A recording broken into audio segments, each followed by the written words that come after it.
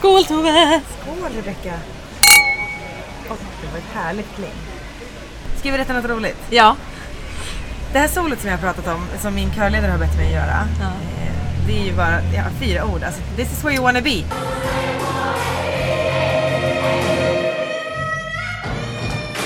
När jag träffade Kim i måndags precis innan kören, för jag mötte honom utanför tunnelbanan, så sa han så här, är du beredd på lite höga toner? Och jag bara, nej, det går inte. Sen 9:00 då när vi ska gå hem, alltså när vi har slutat. Men då började han alltså spela introt på den här låten. Och jag tänkte inte så mycket på det först och sen jag bara, nej, nu hann inte jag förvarna alla. Alltså, jag kommer prova nu, men jag har ju varit sjuk så du vet, jag ville typ ursäkta mig ifall att det skulle låta åt helvete. Men vänta, då var alla kvar? Alla var det ju var kvar. Inte som att det var så här Alltså han bara, vi tar de låtarna också. För det är ju våra gemensamma sånger med de andra körerna. Och sen så är det så en jättefin, eller ganska snygg uppbyggnad till mitt solo. Och jag bara, ja men nu får jag ju bara göra det då, vad ska jag? Och det gick jättebra. Ladies and gents, this is the moment you've waited for.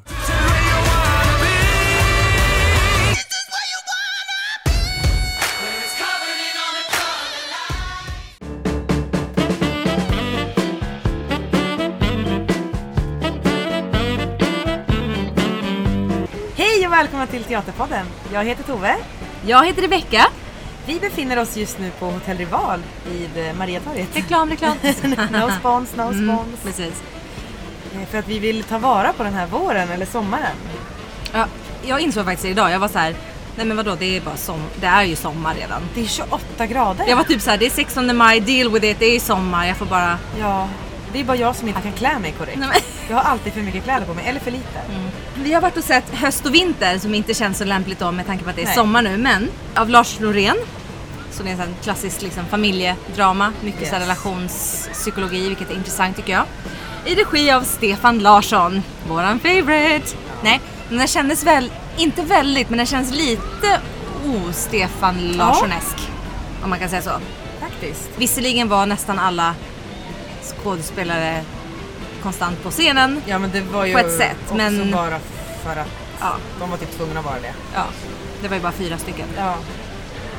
Mycket bra tyckte jag faktiskt att den var. Jag tyckte också det. Jag tyckte det tog lite tid innan den kom igång. Ja, men faktiskt. annars, sen så tyckte jag verkligen att den var bra. Och när det väl kom igång, då var jag tacksam för den inledningen vi hade fått. Hallå, Rebecka här. Jo, vi hade ju såklart kommentar om höst och vinter också förra gången som vi poddade. Så här får ni höra dem innan själva snacket. Ingen Olsson är med i den. Ja, Lars Norén och Stefan Larsson. Varför är de klädda typ som tartuff? Det är så det är liksom lite tråkigt, va? Tycker du inte? Det beror ju på hur de väljer att sätta upp hela... De lär ju vara på scen hela tiden. Om de är det, det lär de ju vara. Då är det här ingen slump. Då måste vi bara, vad är din grej? Varför har Livia så tråkiga kläder när de andra har fin kläder? Ska hon vara den här vanliga? Hon är väl rebellen. 2 vuxna systrar på middag av sina föräldrar. Aha. Så de 2 liksom... Ska hela pjäsen vara en middag? Ja, då sitter de runt bordet hela. Nej, men det kan man inte. Men man vet ju aldrig. Sitta där. Ja. Men man vet ju aldrig, för det är Norén. Det ska vara svårt och så är det liksom... Ja, fast han hade ju satt upp någonting på Stadsteatern som hette typ någonting med siffror. Det var bara siffror i hela namnet. Och då satt de ju typ på en rad. Vad sa du nu, vilken? Någon på Stadsteatern. Som hette någonting med siffror. Alltså 93, bla bla bla någonting. Med Lars Norén. Och Isabella hade varit sett den. Och hon bara, jag var tvungen att gå i pausen. För de satt på en rad hela första akten. Så sånt där.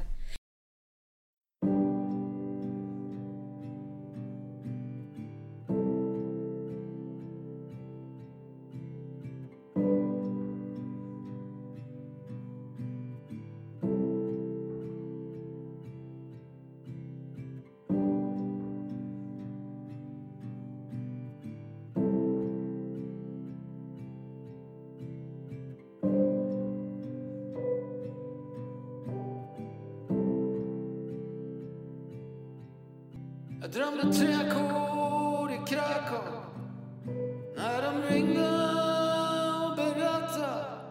Jag drömde 3 ackord i Krakow. Jag tänkte vi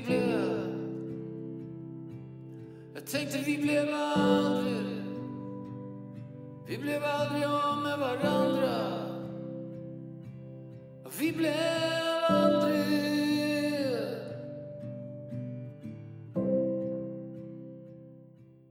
Och säger god morgon till Livia Milhagen och Alexandra Rappaport. Höst och vinter nu. En Norén-pjäs om familjerelationer kan vi väl säga, va? Mm. Ni spelar systrar. Mm. Det är en familj, en borgerlig familj i det här fallet, som ska äta sin månatliga fredagsmiddag. Mm. Och det spårar ur. Mm. På alla möjliga sätt på grund av den där människan. Ja, jag får tydligen skulden för allt. Och har detta sanningskrav. Att jag måste liksom få fram sanningen om oss alla under den här middagen. Ja. Det är ganska jobbigt, men jag tror kanske att ni är tacksamma på slutet. Ja, det finns en poäng med det. Man förstår ju efterhand varför hon liksom håller på och förstör stämningen och river ner trevligheten. Ja. En familj som på ytan verkar ha det bra och allting är fint. Ja. Och så finns det alltid den där en rebelliska dottern som ska vara motsträvig liksom. Ja. Eller säger som det är kanske, lyfter fram alla hemligheter eller liksom tar fram problemen till ytan. Rebellisk skulle jag inte vilja säga. Nej, men hon är liksom från deras familjsätt kanske. Precis. Rebellisk, men ja, nej, inte. Hon var egentligen bara sa det bara som det var. Ja. Alltså, men det är jobbigt att möta de här svåra sakerna. Jag tyckte inte heller jag tyckte att det lämnades lite till fantasin fortfarande vad det nu skulle ha varit som var den här hemska hemligheten. Ja. Jag vet inte om det var att pappan hade misshandlat frun, att det var någon sån här sexskandal eller att barnen bara hade blivit... Man fick lite hintar bara, tyckte jag. Ja. Vad som var... Att det kunde varit det ena, men det kanske bara var helt dysfunktionellt. Alltså och det kanske var det som var grejen.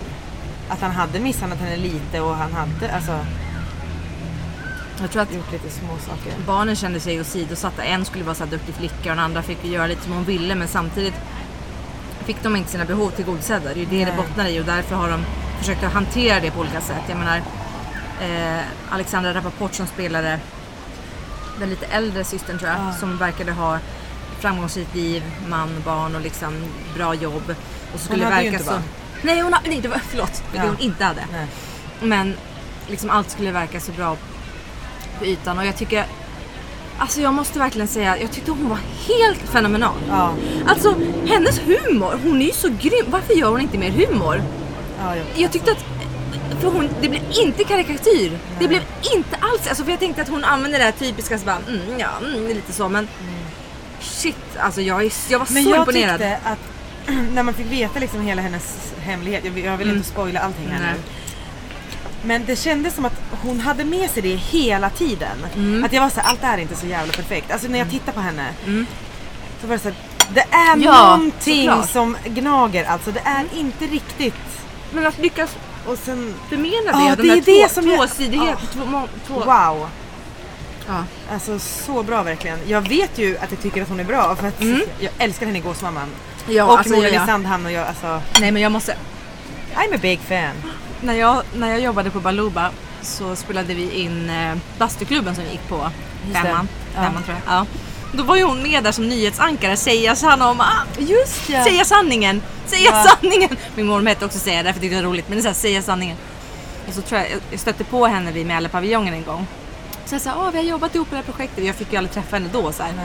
Hon var ganska så här trevlig då. Hon var så här, okej, liksom, eller alltså jag har haft en pytteliten så här encounter med henne, men och liksom jobbat ihop fast inte vi har jobbat ihop. Det känns lite så roligt, men jag har också alltid varit ett stort fan. Jag tycker hon är jättebra i allt liksom. Men jag tyckte verkligen att hon borde ha gjort mer humor, för där var hon också jätterolig. Hon kanske har gjort mer som jag inte känner till, men kom till sin det här var jag tyckte hon var fantastisk.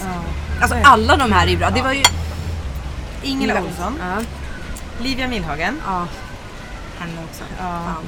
Hans Klinga, Ellen Klingas pappa. Jag vet väl inte det. Kanske släkt. Ska jag googla det med eller? Han var också väldigt så återhållsam som karaktär, som många pappor brukar vara. Att de inte lägger sig i för mycket, du vet. De är så trötta och tunga. Jo, det är hennes pappa. Ja. Ja. Så man får jobba på Dramaten, kontakter. Nej men. Bara nepotism. Hashtag nepotism. Nu skojar jag. Eller? Fast också inte.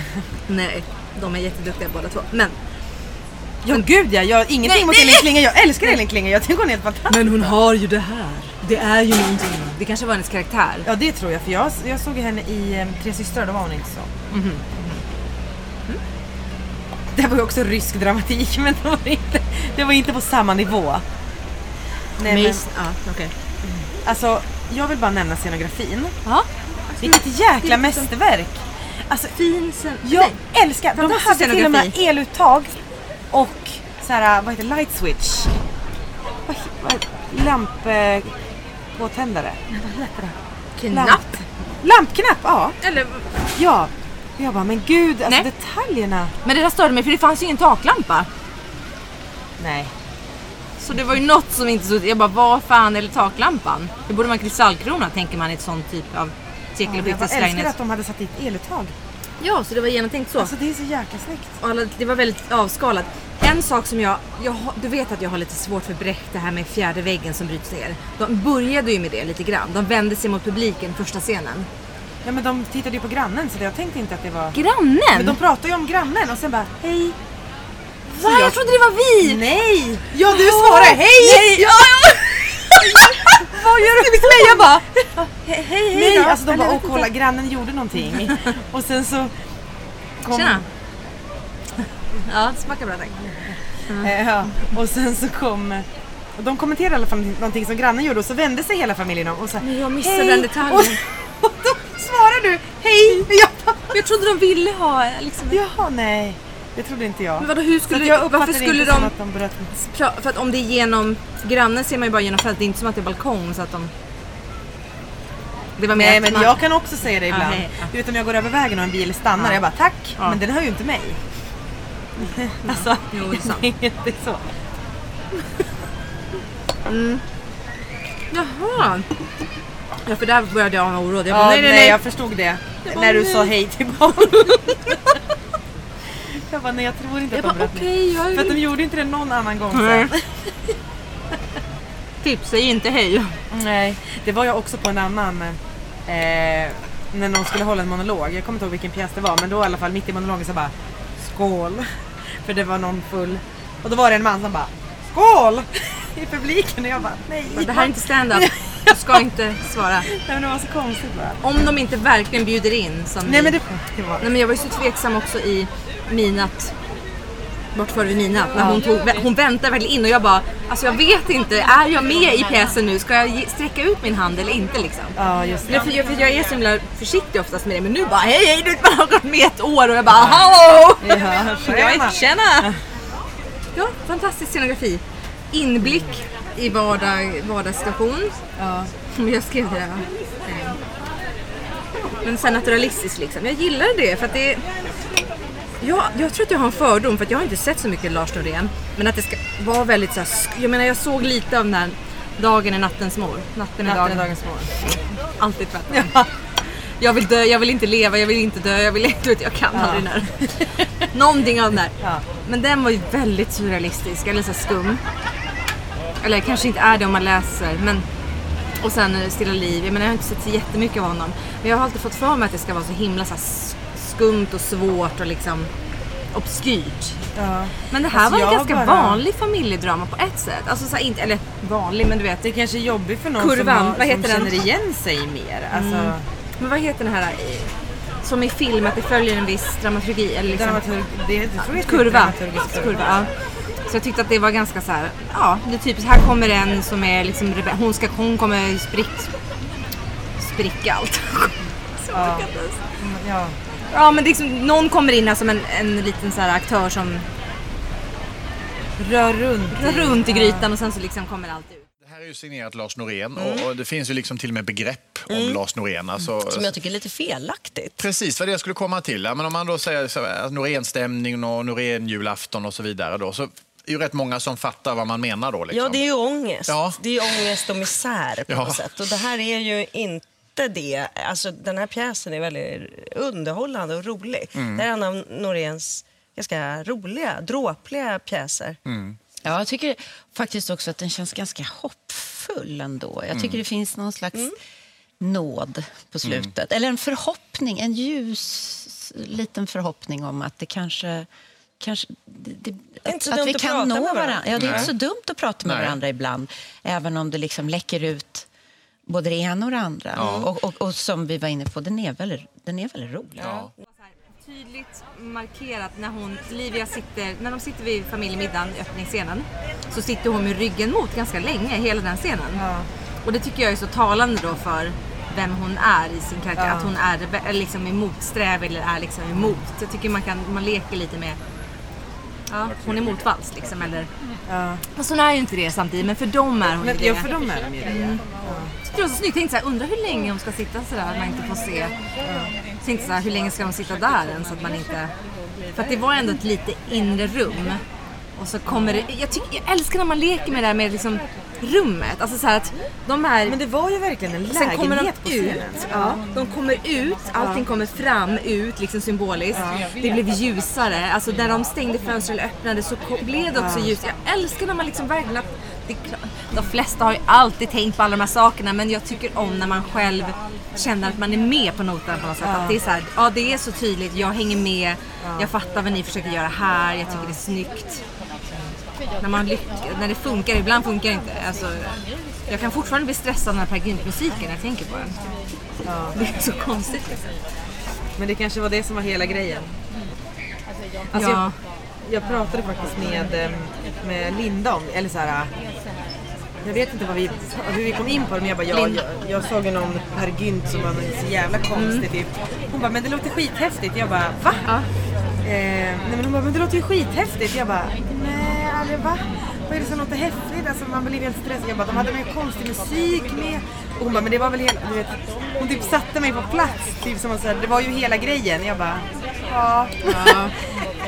Så jag bara, jag kanske inte skulle gilla det, eller jag vet inte, eller jag tycker det är svårt att prata om en pjäs som inte utspelar sig under så lång tid, för att det känns som att händelseförloppet var ju jättemycket, alltså det hände ju hur mycket som helst, men det känns som att det är lättare att prata om en pjäs som har så många, typ Per Gynt till exempel. Det här var typ mellan 7 och klockan 10 på kvällen, 10:30, hon skulle iväg sen.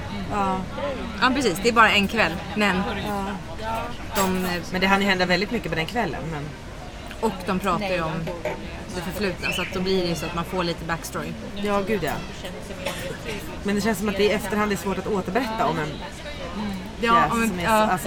Ja, det var en middag. Ja, men alltså, och de blev upprörda. Om någon skulle fråga mig så här, vad handlar den om?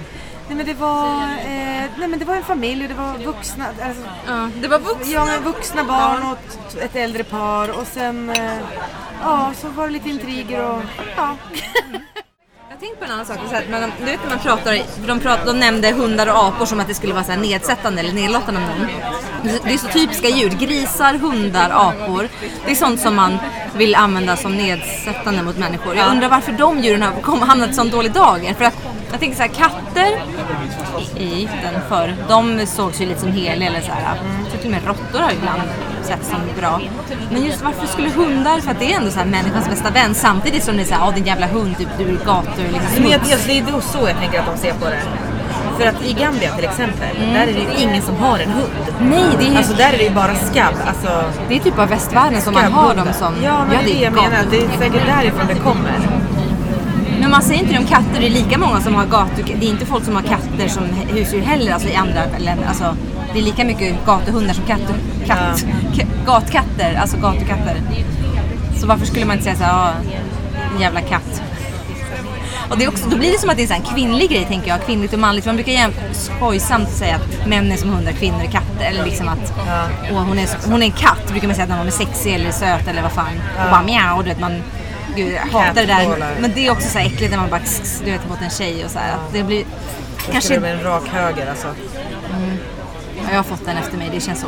Man bara, just att de tar ner den till att man blir djur, det är det som är det äckliga på något sätt. Men apor kan man ju förstå lite grann, det är så här primitivt, eller så här att man, Men jag tycker det är intressant det där. Alltså vadå apor? De har ju inte gjort någonting.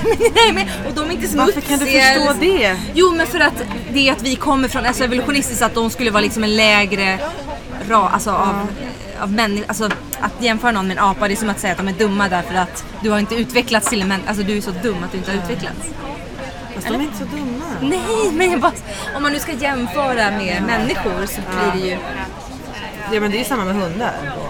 Nej, fast inte, apor är mer intelligenta än hundar väl? Grisar också. Men... Det är det jag menar. Fast det är just evolutionskedjan så blir det som man tänker att vi är från apor. Ja. Så blir det att de blir verkligen en lägre det är som att säga att det är en jävla neandertalare. I en sån här pjäs så är det så viktigt att ha bra skådespeleri, tänker jag. Gud ja. Alltså, karaktärerna bär ju allt. Ja, men också när alla karaktärer ska vara närvarande hela tiden. För att nu var ju alla på scenen hela tiden. De gick ut ibland. Ja, men mestadels hela tiden. Men då är det väldigt viktigt att man är närvarande också, för att de sitter ju inte där och väntar, alltså som vi har sett tidigare, alltså de sitter och väntar på sin entré på scenen, utan de är ju med i... Ja, det tyckte jag om, att det inte var någon himla så här. Ja, för det var ju också när jag såg Dödsdansen, också Stefan Larsson.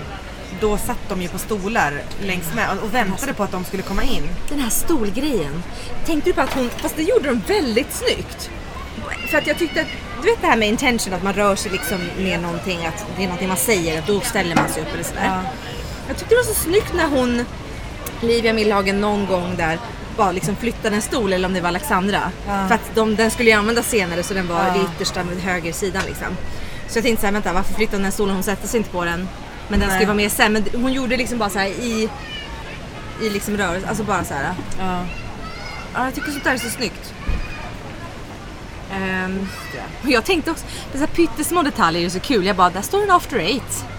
Alltså så här, det till paketet. Jag bara, och så undrar om någon ska äta det, så åt han ju faktiskt av det. Det kändes som en så typisk. Jag hatar after 8, det är så äckligt. Ja, det är inte gott. Ja, jag gillar den här väldigt mycket faktiskt.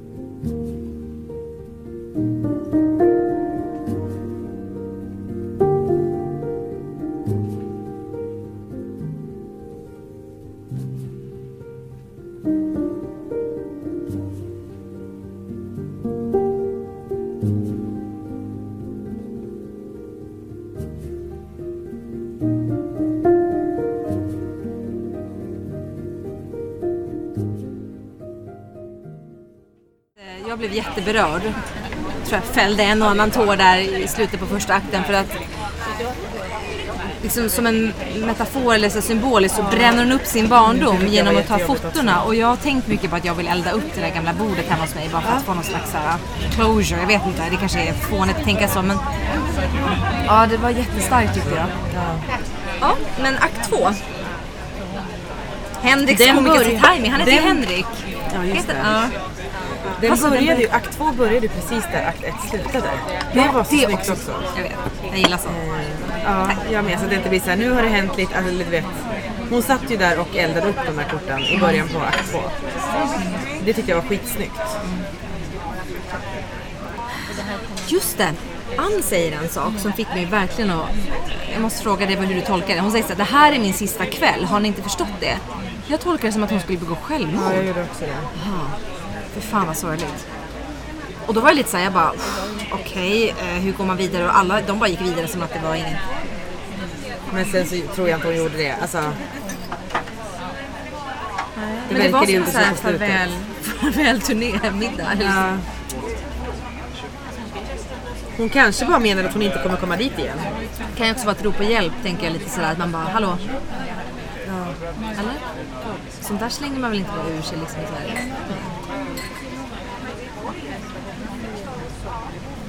Jag tänker, hon hade ju barn och allting. Alltså, jag tror inte hon skulle göra det. Alltså, det är nog bara ett rop på hjälp. Jag vill prata lite om det här. De hade en sån här ljusinstallation, eller ljud och ljus kan man säga. Och det känns lite som att så här, det var ju svartvitt som kom upp ibland, och det kom också upp så här någon slags pianomusik ibland när de sa någonting som kanske behövde lite mer en fas eller så här vikt, eller liksom så här, nu är det någonting som sen plötsligt bara fejdar ut. Jag tänkte så här, ja men det kanske är för att betona någonting, eller liksom nu ska vi lyssna. Alltså det jag inte riktigt fattade, det var att deras karaktärer var ju med i i dem. Och jag var alltså det kändes som spöken typ, eller jag vet inte. Jag förstod inte riktigt den, för den var också ganska så här svagt projicerad mot väggen. Ja, men precis. Och då var det som att vi så här, och då tänker jag lite grann så här. Du vet när man kollar på gamla diabilder på så här, sin barndom, eller att det är någon sån grej, att det här spelas upp igen i någons... Ja, för de hade ju så i början, jag bara gud vad snyggt, och sen så var det återkommande, och då, fast det känns ju som att det måste betyda något speciellt, alltså när det var flera gånger. Jag trodde det skulle vara någonting annat som man inte fick se då, liksom. Alltså så att vi fick se något. Men jag tyckte det var det här ljuset som kom sen som ändrades. Jag tyckte att det blev kallare och kallare. Och då fick jag känslan av så här mentalsjukhus, att det är väldigt sterilt, stelt. Det har blivit en kall stämning. Och det tycker jag var så snyggt också. Ja. Och så här, du vet, att det blev mer och mer likt så här 8 mm film, så att det var lite mer likt som den här filmen. Alltså att det var nästan som att det morfades in till filmen, eller att det är tvärtom, eller det hade med det att göra på något sätt, ljuset.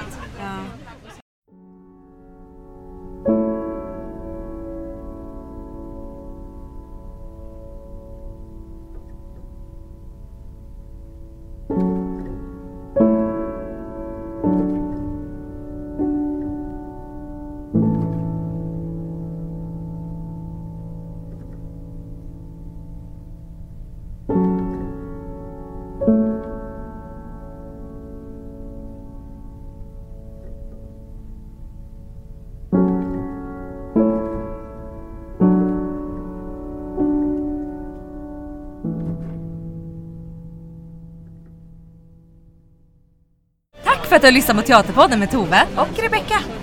Vi vill jättegärna att ni går in på vår Facebook-konto som heter Teaterpodden såklart. Eller vår Instagram som heter mellan_akterna. Det här blir troligtvis, eventuellt, vårt sista avsnitt innan sommaruppehållet. Yes. Vi hoppas på att få kunna gå på Parkteater i sommar. Det beror på deras repertoar. Ja, förra året var ju inte någonting att hurra för. Men ha det bra, så hörs vi. Ja, glad sommar! Hej då!